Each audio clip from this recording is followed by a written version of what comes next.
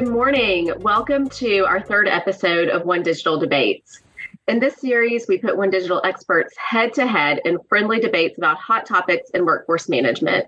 In this episode, we'll be tackling the elephant in the room as America jumps into this year. Should employers prepare for a major recession? My name is Jenny Vidal. I'm an HR client executive at One Digital, and I'll be the host and moderator for today's conversation.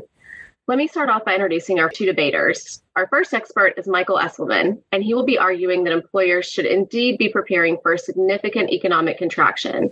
Michael, thanks for joining us today. Yeah, thanks, Jenny. And I think just as a little bit further of an introduction, maybe I'm a senior member of the investment team at One Digital, so I get to spend all day, almost every day, thinking about the markets and the economy. So needless to say, it was not a boring year last year. I'm hoping for a little bit boring times going forward. But I also realize, unfortunately, I'm going to be arguing the recession. So I'm going to expect to get the most boos from that. But hey, that's what happens when you draw the short side of the straw, so to speak. So good to be here. Thanks for being a good sport, Michael.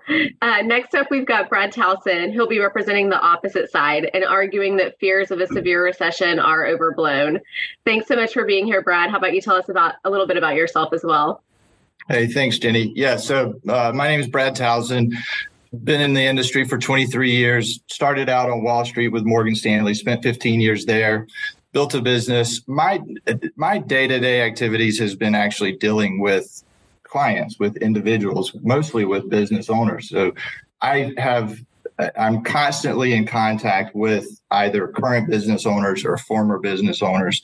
So I feel like I've got some great stories today, and maybe I can shed some light on what those guys are feeling for the future.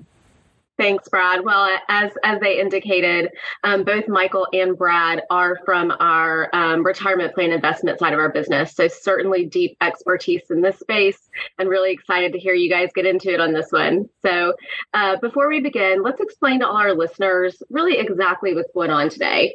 So in a moment, we'll start off by having each participant give a brief opening statement that outlines the major arguments in favor of their chosen position.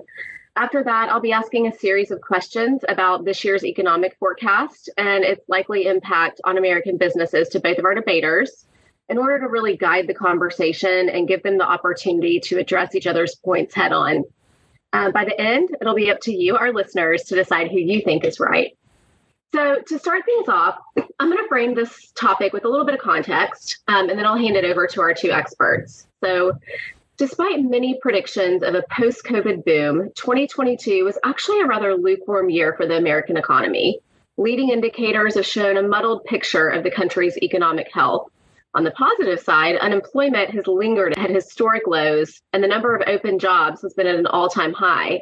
In fact, optimism about the job market is so high that a recent report from Robert Half found that 46% of American workers plan to look for a new position in the first half of this year.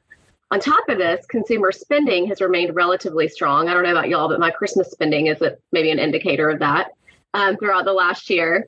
And these are usually understood as indicators of a pretty robust economy. On the other hand, the flip side here, as we all know, Americans have been experiencing the most significant inflation in 40 years. Costs have risen enormously for consumers and businesses alike, forcing the Federal Reserve to hike interest rates in an attempt to stabilize the situation. This inflation is made all the worse by the fact that the economy as a whole has essentially been treading water, with a slight decline in GDP during the first two quarters of 2022, and really only modest growth in the third quarter. On top of this, the labor force participation rate is not yet rebounded to pre-COVID levels, meaning that the country's 3 to 4% unemployment rate may not actually be as healthy as it appears. With all that in mind, our job today is to try and understand what type of environment employers should expect this year. We launched a LinkedIn poll from the One Digital account on this topic in December, and the results were pretty clear. Over 400 people weighed in, with 63% of respondents saying that employers should prepare for a major recession this year, 20% saying they should not, and the remaining 17% undecided. So now, Brad, Michael, it's up to you, our experts. To see who gets to give their opening statement first, we are actually going to engage in a very intense game of rock, paper, scissors. Brad, Michael, take over. Okay, just to clarify, is it 1, 2, 3, and then we shoot, or do we shoot on 3, Brad? Shoot on 3. Got to shoot on 3. Okay, We're I'm ready. establishing the game rules here. I like it. Here we go. 1, 2, 3. Oh, It's a tie. One I more thought time. for sure you were going to do rock. You've had time to plan for this, so I'm let's messing go. with your mind right now. 1, 2, 3. You got it. All right.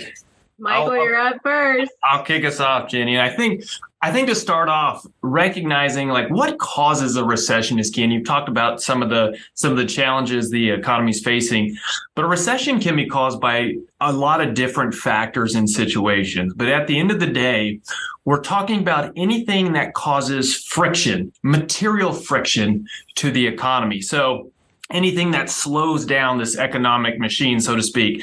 So when you look at some of the frictions today, and you've actually mentioned a few of them, inflation we haven't seen in decades, 10,000 baby boomers retiring every day, which is affecting the labor force. We've got a wide labor and skill mismatch. So some of the jobs aren't being filled because of lack of skill in the general population rather than just, nobody's there to apply for them for different reasons. Reorganization of the global supply chain is underway, which is causing material friction, and we could go on.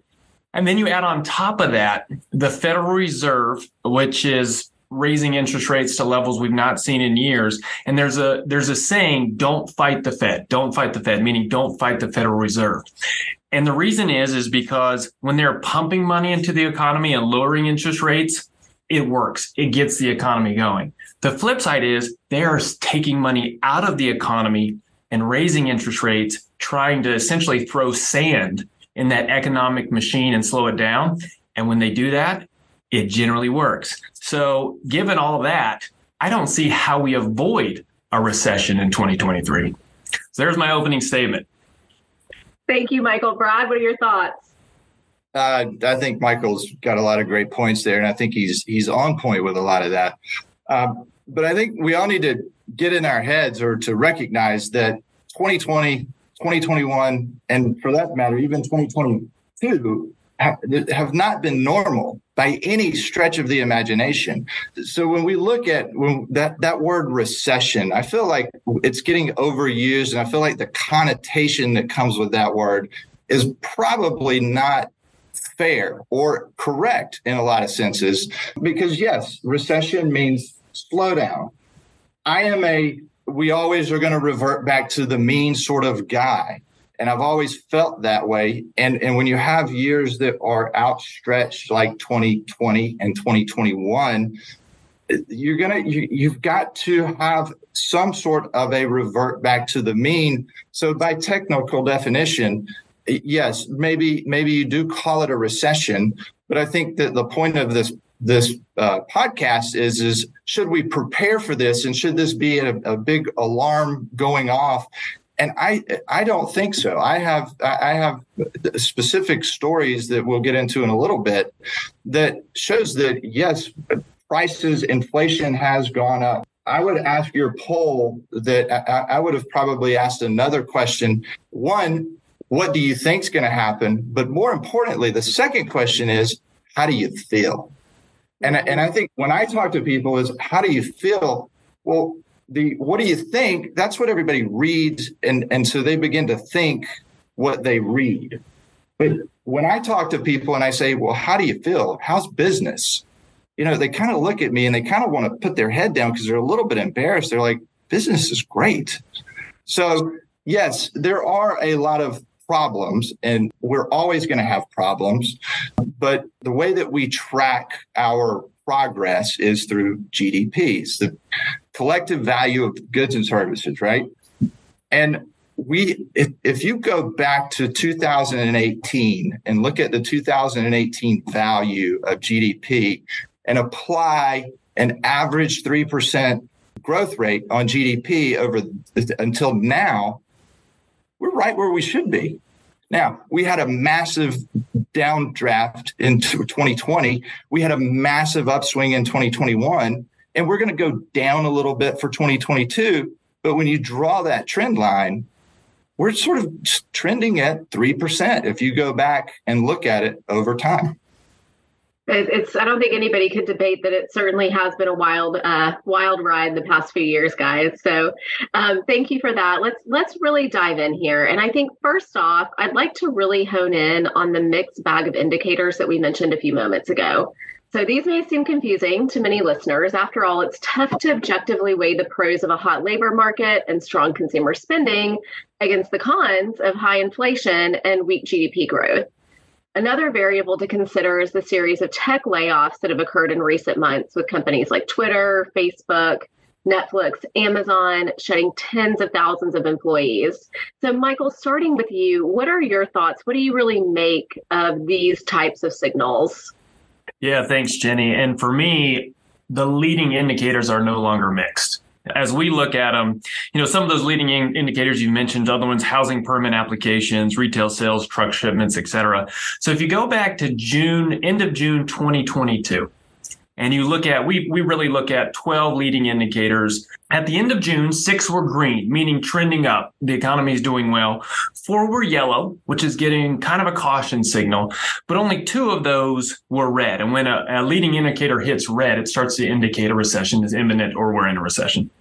Looking more recently, there are 2 green, 2 yellow, and the other 8 are all in the red territory.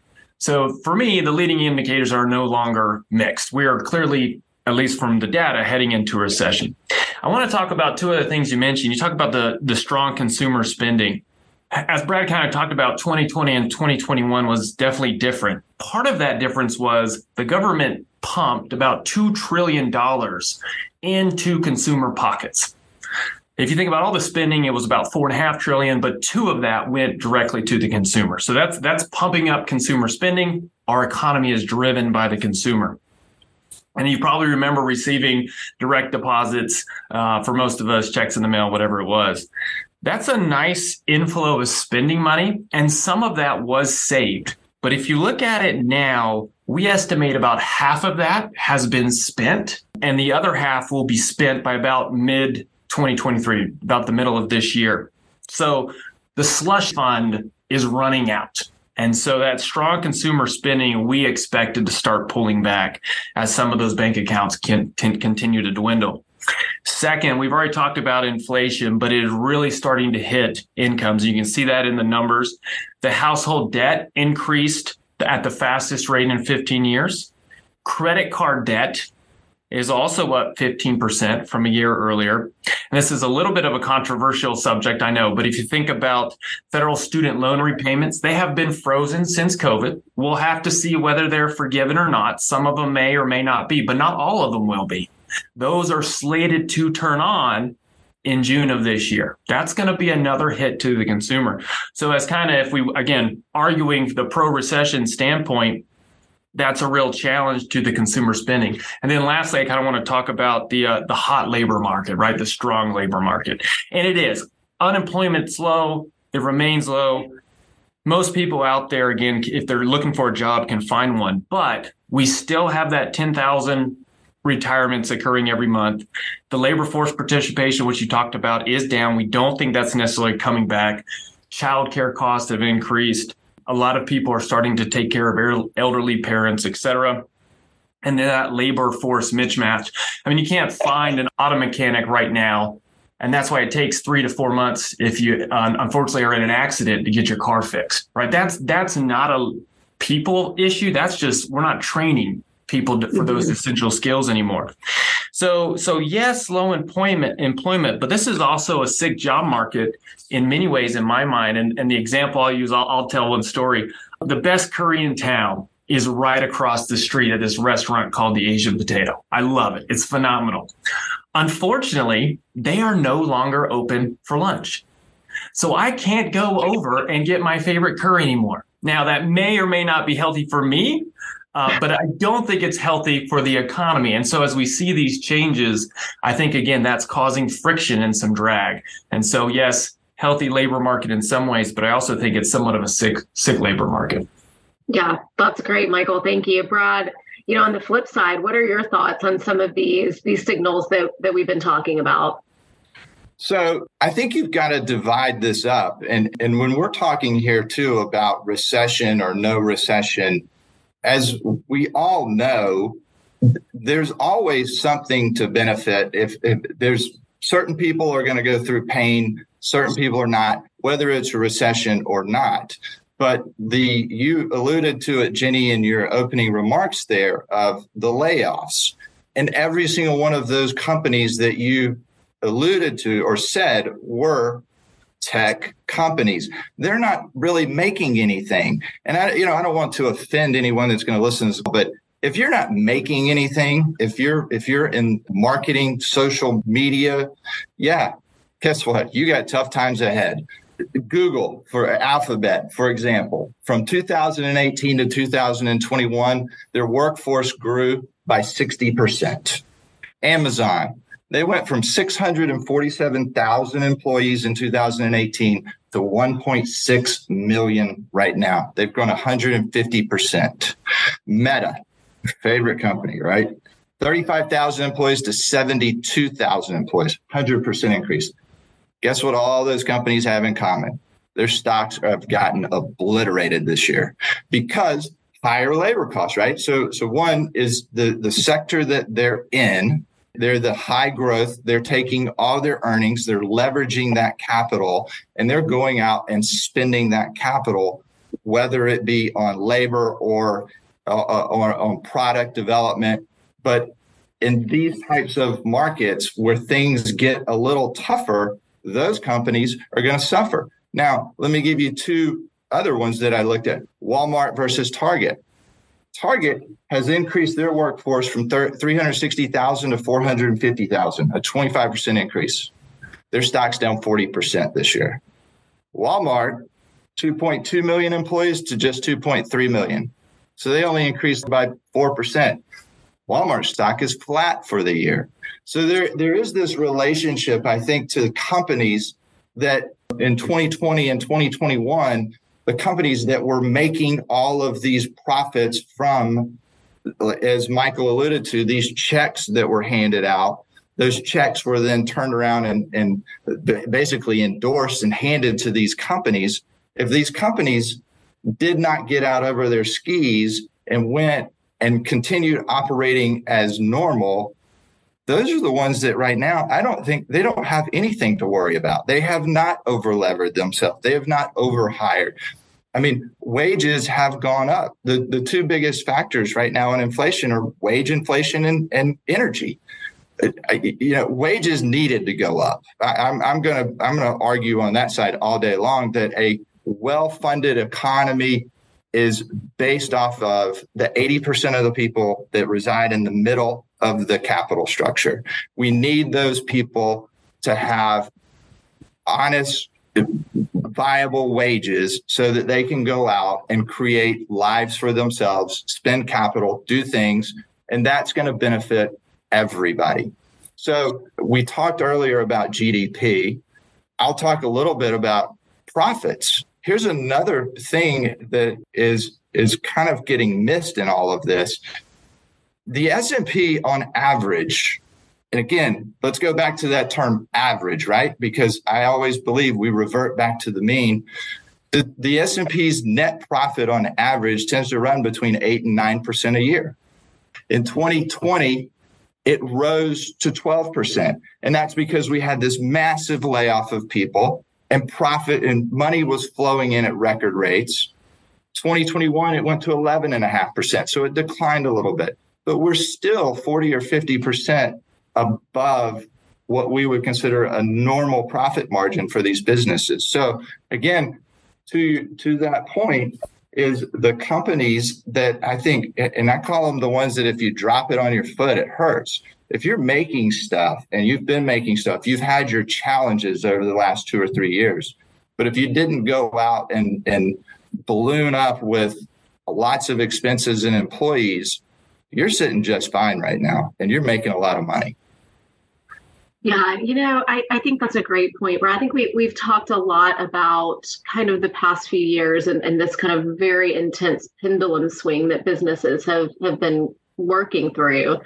And, I think conventional wisdom really says that economic uncertainty is bad for business, right? The debate over whether there'll be a recession this year is really an excellent example of that kind of uncertainty that's still just kind of carrying through. Traditionally, this type of environment would prompt a reduction in spending and investment. I know, Brad, you alluded to that a little bit. Hiring freezes, other conservative measures, right? Businesses just really locking up their finances. However, I'm wondering, do you guys think that this rule of thumb still applies in today's world? And really, after the unprecedented events of the past 3 years, are employers still delaying big decisions? Are they still acting in a cautious manner? Or have they just abandoned all hope of a return to normalcy and they're just adapting their business strategies to kind of this strange new world that we live in? Michael, what do you think? Yeah, thanks, Jenny. I'll comment on that. I do want to just briefly touch back on Brad's point. I think he has some good points about labor in certain types of businesses, but I will stress the technology layoffs are high-paying jobs. And when those high-paying job earners start to pull and tighten their belt, it does flow through to restaurants, et cetera, et cetera. So it does trickle down. And that's one of the things we'll be watching is, does the layoffs stay contained to the tech sector and not start accelerating into the industries? And that will be a major telltale going forward in terms of the recession. So going back to the uncertainty and what businesses are facing, I mean, look, in the long run, every business to survive has to adapt, has to make changes. And that has certainly been forced on, I think, every type of business out there over the past 2 years. So I don't think anybody that is still doing business the old ways, whether it's changing how they attract labor or changing how they service customers or changing where people work, right? Every business out there has had to adjust those. And I think the last 2 years have been a great, I think, challenge, but also training ground for businesses to deal with uncertainty going forward. And so while I'm sitting here arguing for a recession, and I do think there will be a recession, a meaningful recession this year, I don't think businesses are sitting still. They're certainly taking action and adjusting. Now, what that looks like going forward will have to be different. And I think we're starting to learn some of that on the labor side. I think businesses will have to adjust differently because some of the programs that were implemented because of the COVID crisis are going away. The consumer is changing how they interact. So I think all that will happen and businesses are doing that. But again, I go back to changing business models creates friction for the economy. In the long run, going to be great. That's important and critical. In the short run, though, that can cause challenges. And I think we will see that over the next year. But certainly businesses will have to keep changing going forward forever. Yeah. Brad, what do you think? What are your thoughts on, how businesses are adapting or not adapting to this current uncertainty? Well, I'll tell you, the people that I'm talking to, I'm not sure that they've changed. I think that they've struggled. We don't have a demand problem. We have a supply problem. The way, markets, whether they're public or private markets, work is it's supply demand. If you have one person wanting to buy and 10 wanting to sell, the buyer is in control. Prices go down. Conversely, 10 buyers, one seller, prices go up. In a normal market, you have some 4 or 5 buyers and 4, 5 or 6 sellers. And that's what creates a normal, efficient market where you don't have these extremes. Well, what we had here recently is we had a normal market. We had the 4 or 5 buyers. We had the 4 or 5 sellers. The problem is the sellers couldn't get the stuff to sell. And again, I think it's important to let's classify these businesses, right? I mean, if it's tech or some sort of service, that maybe never comes in. That's maybe never revenue, right? So when it couldn't get provided, it's gone. A restaurant, you can't go make up for meals, so that's gone. But when you look at people that are supplying real stuff that makes the world go round, those are the items that we've had a hard time getting that I still see tremendous backlog. And again, I'll tell a story. I was sitting with a client of mine last week, and he owns an electric supply business. He does commercial and retail. His net profit every year after he's paid everybody tends to run about $800,000 a year. 2021, his net profit went to 1.4. 2022, 1.8 in net profit. So I asked him, I said, that's great. What's next year going to look like? He goes, even better. And it's not, and I said, well, is your inventory stacking up? He goes, no, not. He goes, we used to have to compete with other suppliers in the business. And so when a buyer would call, he would say, how much is it? He goes, now that same buyer calls and says, do you have it? Mm-hmm. Whatever the price is, do you have it? And I said, well, how long till you get back to how much does it cost? He goes, I don't know that we will. He goes, there's so much demand in this particular employer. I said, how many people have you hired? He goes, not a one. He has remained flat on his employment throughout this whole phase because there was no reason to hire people. He couldn't get, it was like he couldn't get the product in. It just, prices went up. Now, again, we're talking about today. The variable in Michael and I's arguments here on both sides is there is only one variable, and it's the Fed.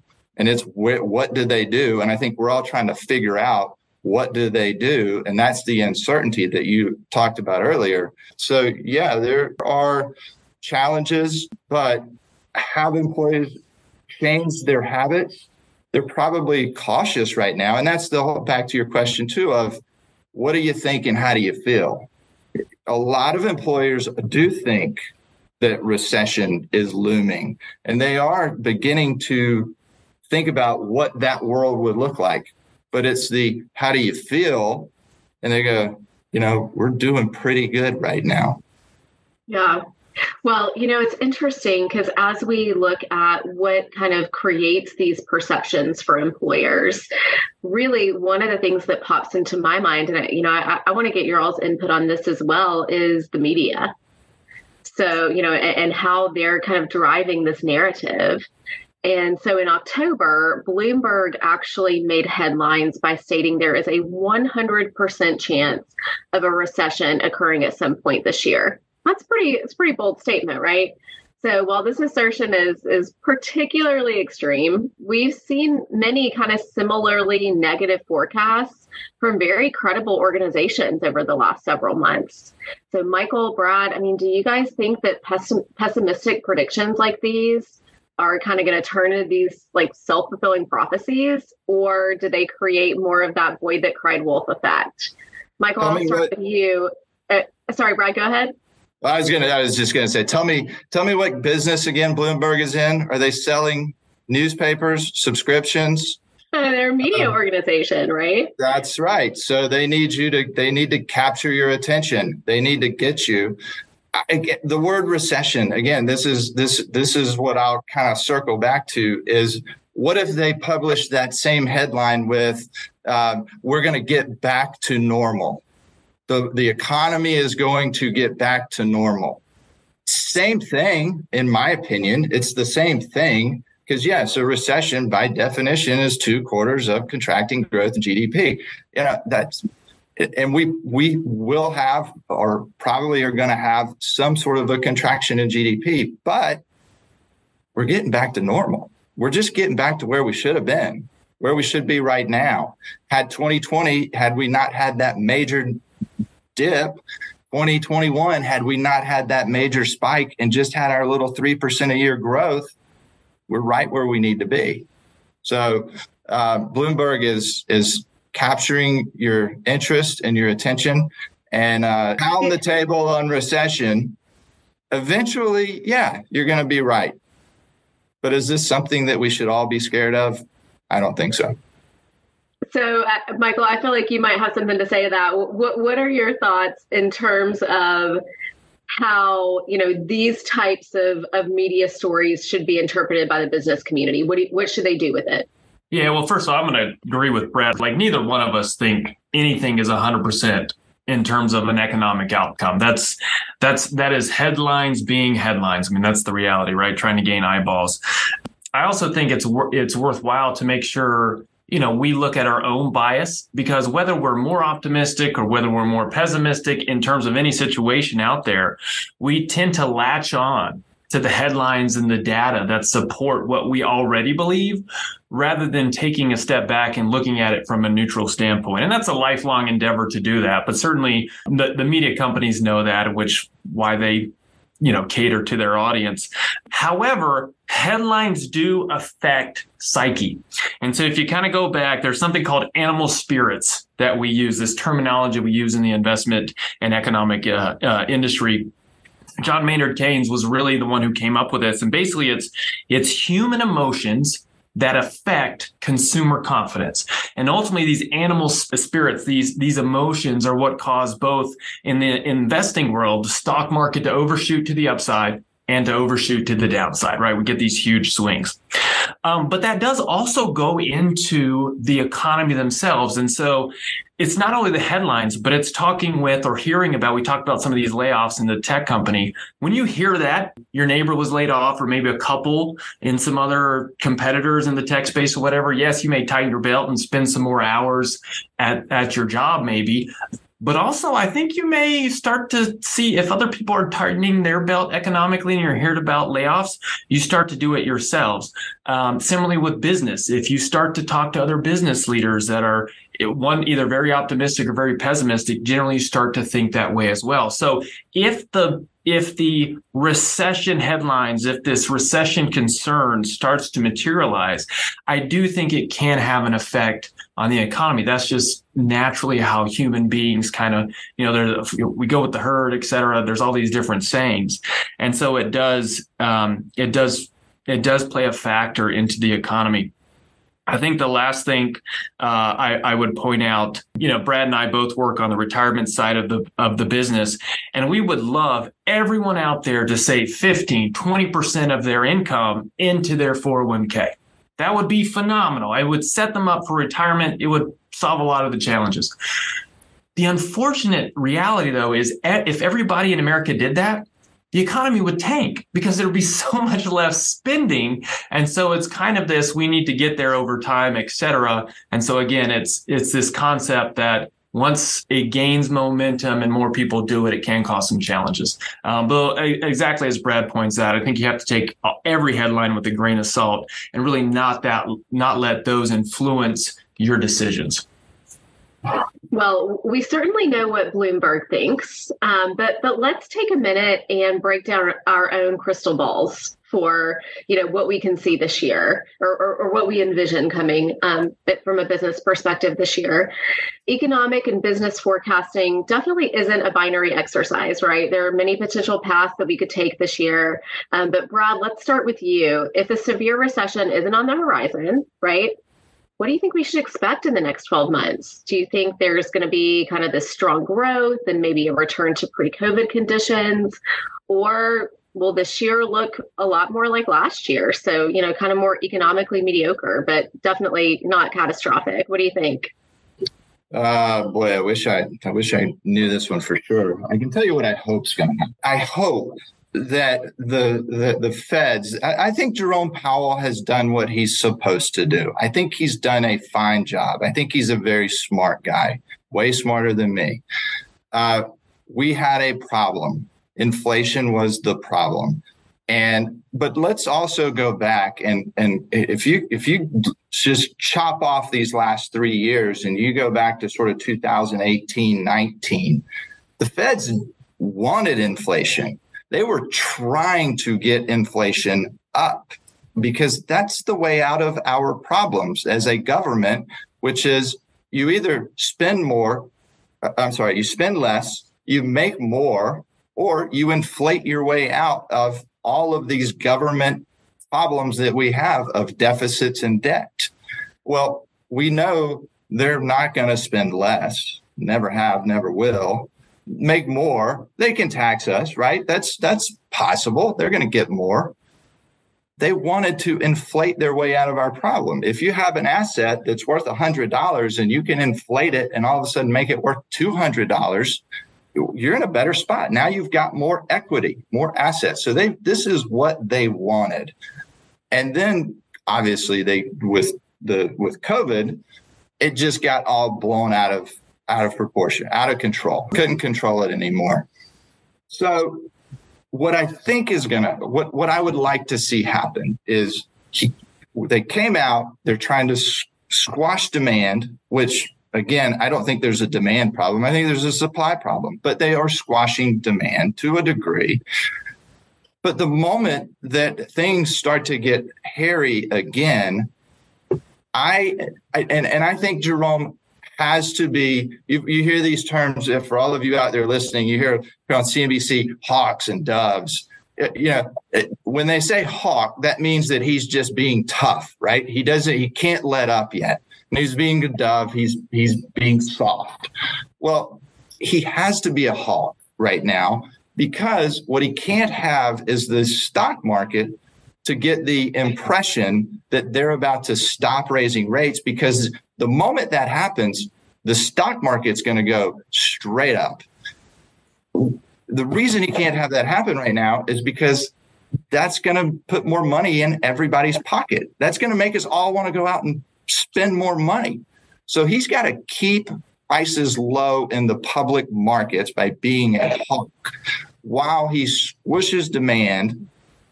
But I think, what I hope, is that we get into next year, we're already in the last 5 inflation prints. When they publish inflation number, that 7 or 8 or 9% that we've been seeing, every month there's a new number. And what happens is you chop off the number that occurred 12 months ago. So it's a trailing 12 number. Well, the numbers that we're chopping off from 12 months ago are 0.8, 0.9, 1.2. And right now we're printing 0.4, 0.3.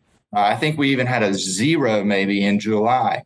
So it's working. Inflation is coming down. And I think it won't be long until we get that number we want. And I think Jerome is going to be faced with one of two, and it's going to be at that point, he's going to have to make the decision of that soft landing word. Everybody wants soft landing. Are we landing soft, or do I need to tap the brakes just a little bit, or I guess hit the accelerator in this instance, and lower rates just a little bit? But I think we're set up. We're definitely closer to the end. There's no doubt about that. And all of these measures that have been put into place are working. I think that we're getting set up that, yes, we begin to take another run. It's just, when does it happen? Does it happen in the first half of the year or the second half of the year? But I do think that we're getting close. And I think that this Fed and with the world that they have created for us is, look, I hate to say this, but any time that there is a major stressful point, they've come running. And they've thrown money at the problem, either thrown money at it or reduced rates to allow us to throw our own money at it. And I don't think that this is going to be any different. If they do push us slightly over that cliff, I think they're quick to respond. And now we actually do have room to lower rates to make money start flowing again. We didn't have that ability pre-COVID. That was why they had to print dollars and hand them to people, because they had not raised rates up to that point, which if you really want to go back and look at it, where their big fault was not starting to raise rates in 2017, 18, and 19. They waited too long, and now we're where we are. But I guess that's what I hope is going to happen. Well, Michael, let's flip that and give you a little bit of a crystal ball moment as well, in terms of what you see happening over the next year or so. Is this kind of recession that you're arguing could potentially happen? Is that going to be as severe and long lasting as the Great Recession in 2007, 2009 timeframe? If not, do you think we should expect something a little more akin to, the dot-com crash of the early 2000s? Or do you think it's going to be something kind of entirely different than some of these precedents? And to that point, with kind of all the dynamics that both of you have really talked about in terms of the labor force, do you think that these events have an effect on the labor shortage? Yeah, thanks, Jenny. And I have a lot of hopes like Brad as well, but I also got to kind of look at the facts where we're heading. And first off, I think I want to acknowledge, like, we're here debating a recession, but the reality is any recession that occurs has real human impact. And I think we all want to acknowledge that, whether that's those that are affected by layoffs or even, especially if you're the one actually delivering the news, that can be very tough. So I think we all want to acknowledge that. As we think about the range of recessions that you were mentioning, the Great Depression, then kind of in the middle, you have this garden variety, and then you have these recessions that maybe barely register. So there's definitely a range of those.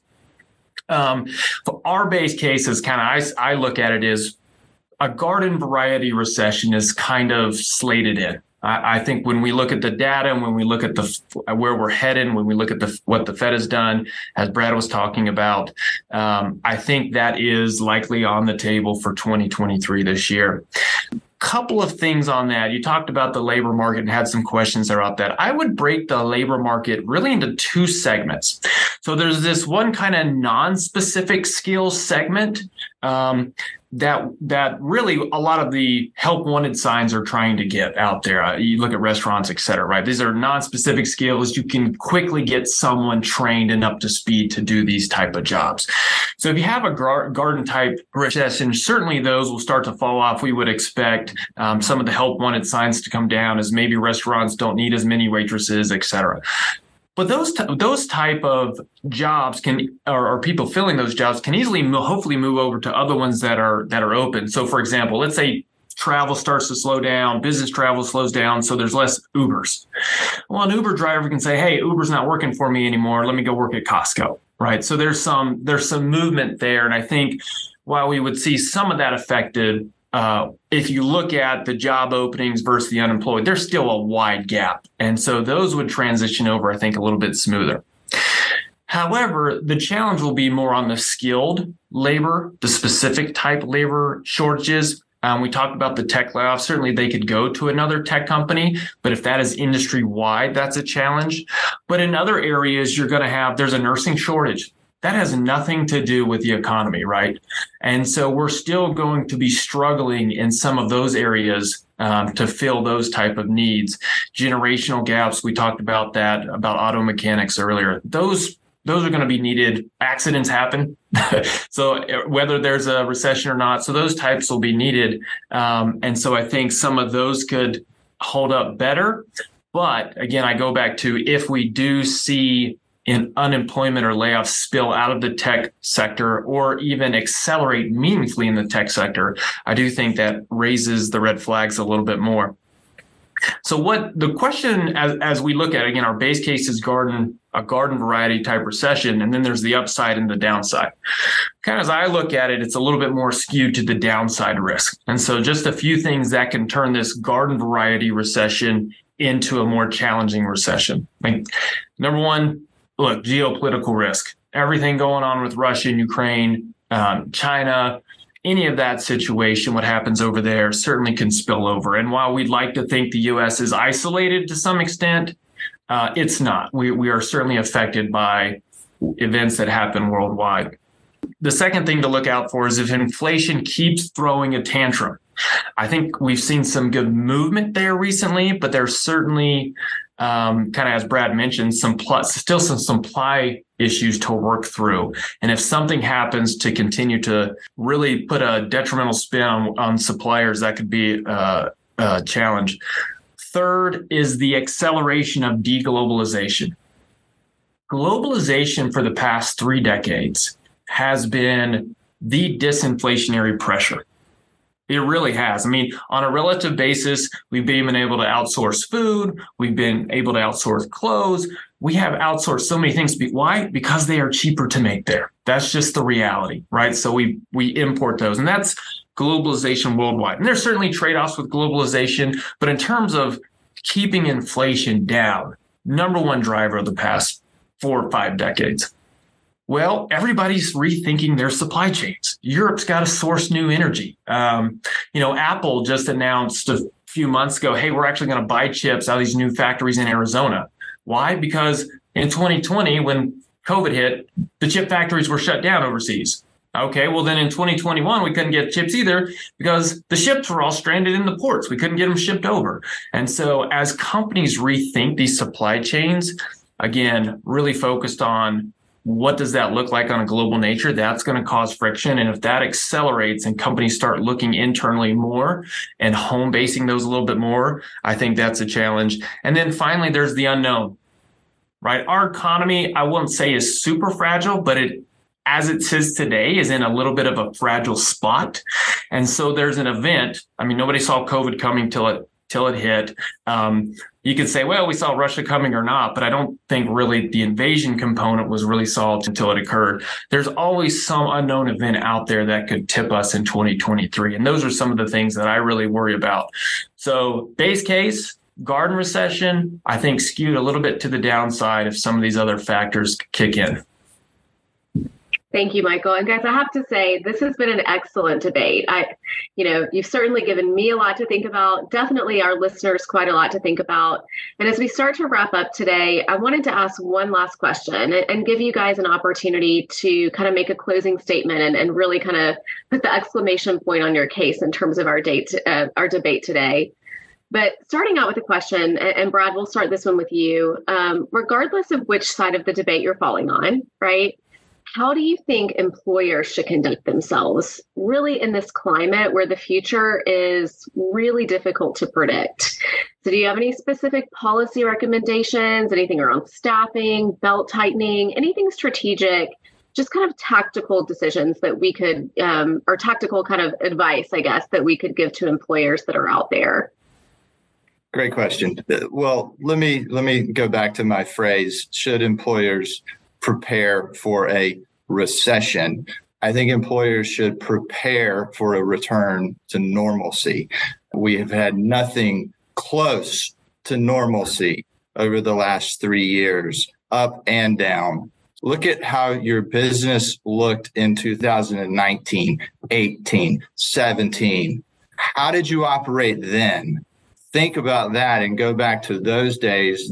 That's probably what you need to make your business look like in order to survive the next coming years. Now, I had it sitting here. I think this is probably the right time to show it. But when I talk to employees and employers, I have a prop that I like to show, and it's the front page of the business section newspaper. Y'all remember what newspapers were?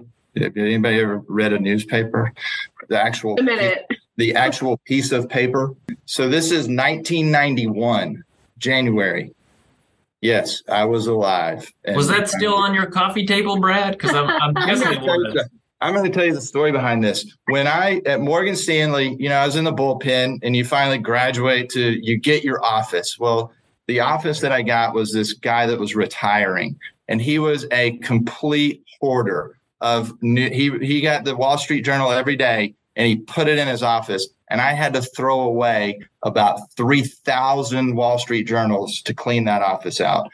And I don't know how this one it was just fate, but this one jumped out at me and said, "Save me." And so I use this all the time. But on the front page, it's January the 6th, 1991. And on the very front page here, it says, "Focus on the recovery." And it says, "Taking stock of Wall Street." 5 things that we need to consider when we're talking about the market. Now, I know that this is stock market, but it is similar, right? So the 5 things that we need to think about if we're going to invest money over the next 12 months. And I always get people, I say, tell me what some of the things are, and they'll start guessing. Well, I'm not going to make you guess, Jenny, but I'll tell you what they are.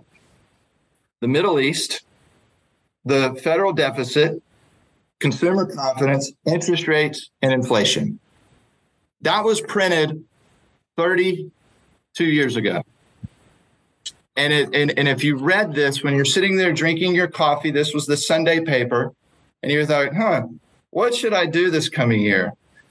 Well, let me ask you this question, Jenny. Do you know what the Dow Jones Industrial Average was January the 6th? 1991. Not off the top of my head, Brad. 2,600. So you're up almost 12 times had you put money into the market right then and said, you know what, I'm not going to worry about what all the pundits say, what the Bloombergs say, or what anybody's going to say. I'm going to keep doing my thing and I'm going to move forward. The world's going to be great. We live in a great country. We always revert back to the mean. We're always going to have tough times. And yes, I would say that most business owners, most of the people that we probably deal with, we're not dealing with Meta and Google. We're dealing with Bob's whatever supply shop. And those people understand what a dollar means. They understand how to spend that dollar, and they understand how important employees are. And I think for the most part, people have done in what we would call the middle market, that 100 employee to 200, 300 employee business. I think those people have done a pretty fair job up until this point. And I think they should be patted on the back for doing a good job. And I think that these newspapers are scaring them, and that we need to just keep moving forward because there is still plenty of demand out there. I don't think the feds are going to crush us too bad. I do think they're going to get us back to normal. But life goes on, and I think we're all going to be just fine. Isn't it interesting how similar yet how different our world is, right? And that just kind of 30-year time span that we were just talking about. So, well, Michael, your thoughts. So again, really just recommendations in terms of the uncertainty, we don't know where we're going this year, right? Recommendations around policy, staffing. If you're making giving advice to our employers out there, what are your thoughts? Well, this is the question where I don't get to be so pessimistic. I get to be optimistic. So I really am going to enjoy this question a little bit more, maybe. So, and again, Brad and I both come from an investing world and in a retirement world, trying to get people to retirement. And in that case, as a plan sponsor, as a company, you're going to have people trying to retire into every economic scenario out there. So the mantra for investing is, look, prepare for everything, stay optimistic, et cetera, stay invested. And I think that does apply certainly to the business world as well. I mean, the reality is, as Brad mentioned, at some point, maybe it's this year, maybe not, we don't know, but at some point there will be an economic contraction. They happen. It's a natural part of the business cycle. It's a return to normalcy, as Brad was pointing out. And I think you have to factor those time periods into your business plan. If this happens, then A. If it doesn't and something else happens, then B. So, right, starting off with a plan. We always talk about plans on the investment side, having the business plan for all different economic scenarios, I think is step number one. And then also realizing, look, uncertainty and change creates opportunity. And so every time we go through these periods, don't just ask, how can we defend ourselves? How can we tighten our belt, et cetera, et cetera? And that may be necessary, but also look at from a business perspective or from a staffing perspective, you're trying to bring people on, man, this is a time maybe we can go out and get great people, or maybe we can do some of this offensive play we haven't been able to do yet. Because, maybe all of a sudden demand drops or supply comes back on, et cetera, and you can kind of change your business model. So don't, during uncertain economic times, just think about defense to the extent you can. Think about offense. Two final thoughts on the staffing. Get creative. I'll just share a story. We were working with another company here. We had a really good relationship with the partner on the other side at the other company. She ended up retiring to take care of aging parents. So one of these stories we hear about, leaving the workforce, and her plan was originally to retire. Well, we had a great relationship with her. We reached out to her and we asked her, hey, would you be interested in coming on to work with some of our clients part-time, remotely, et cetera? And so and she accepted, and it's been great. She's phenomenal. I think the working situation is working well for both sides, her and us as a business. And so those are the type of things, I think, get creative and keep, looking out beyond the immediate maybe talent pool for where you could draw in top talent on the staffing side, and be willing to get creative, because some of those situations you can work to your advantage. And then finally on the business side, this is probably true at all times, but really especially during times of economic contraction or challenge, so to speak, is when you think about projects, new endeavors, be sure to tackle the monkeys and not the pedestals. And so let me kind of tell you what that means. Let's say I didn't come up with this, but I thought it was very informative. Let's say you had the challenge of teaching a monkey to quote Shakespeare on top of a pedestal that kind of looked like, one of those old, Roman or Greek type pedestals, right? So you've got to create the pedestal, and then you've got to train the monkey to quote Shakespeare. Well, which one do you tackle first? You tackle the monkey first, because you don't want to waste the resources and time building the pedestal, which you can do. We can build the pedestal. We can get there. You tackle the hard one, because then you can make a business decision on whether, yes, we should continue with this because we can train the monkey, or you'll quickly find out, no, this is not worth it. Let's drop the monkey, and you don't waste time and resources building the pedestal. So put all those together, and those are kind of my advice, or what my thoughts are in terms of how to tackle some economic uncertainty times. Well, and really what I'm hearing from both of you, and I think what we would say to our clients out there is the importance of business agility, right? Regardless of the economic uncertainty. But Brad, Michael, thank you. This has been wonderful. You guys have been great. And I think really now what you've done is you've argued your points so well. It's up to our listeners to decide. Should employers be battening down the hatches in anticipation of a severe downturn? Or will this year be a better business environment than the doomsayers would have you believe? As a reminder, OneDigital is your one-stop shop for workforce management expertise. We're here to support your business, provide strategic suggestions, and empower your employees. Thank you for listening, and we hope to catch you again for future episodes.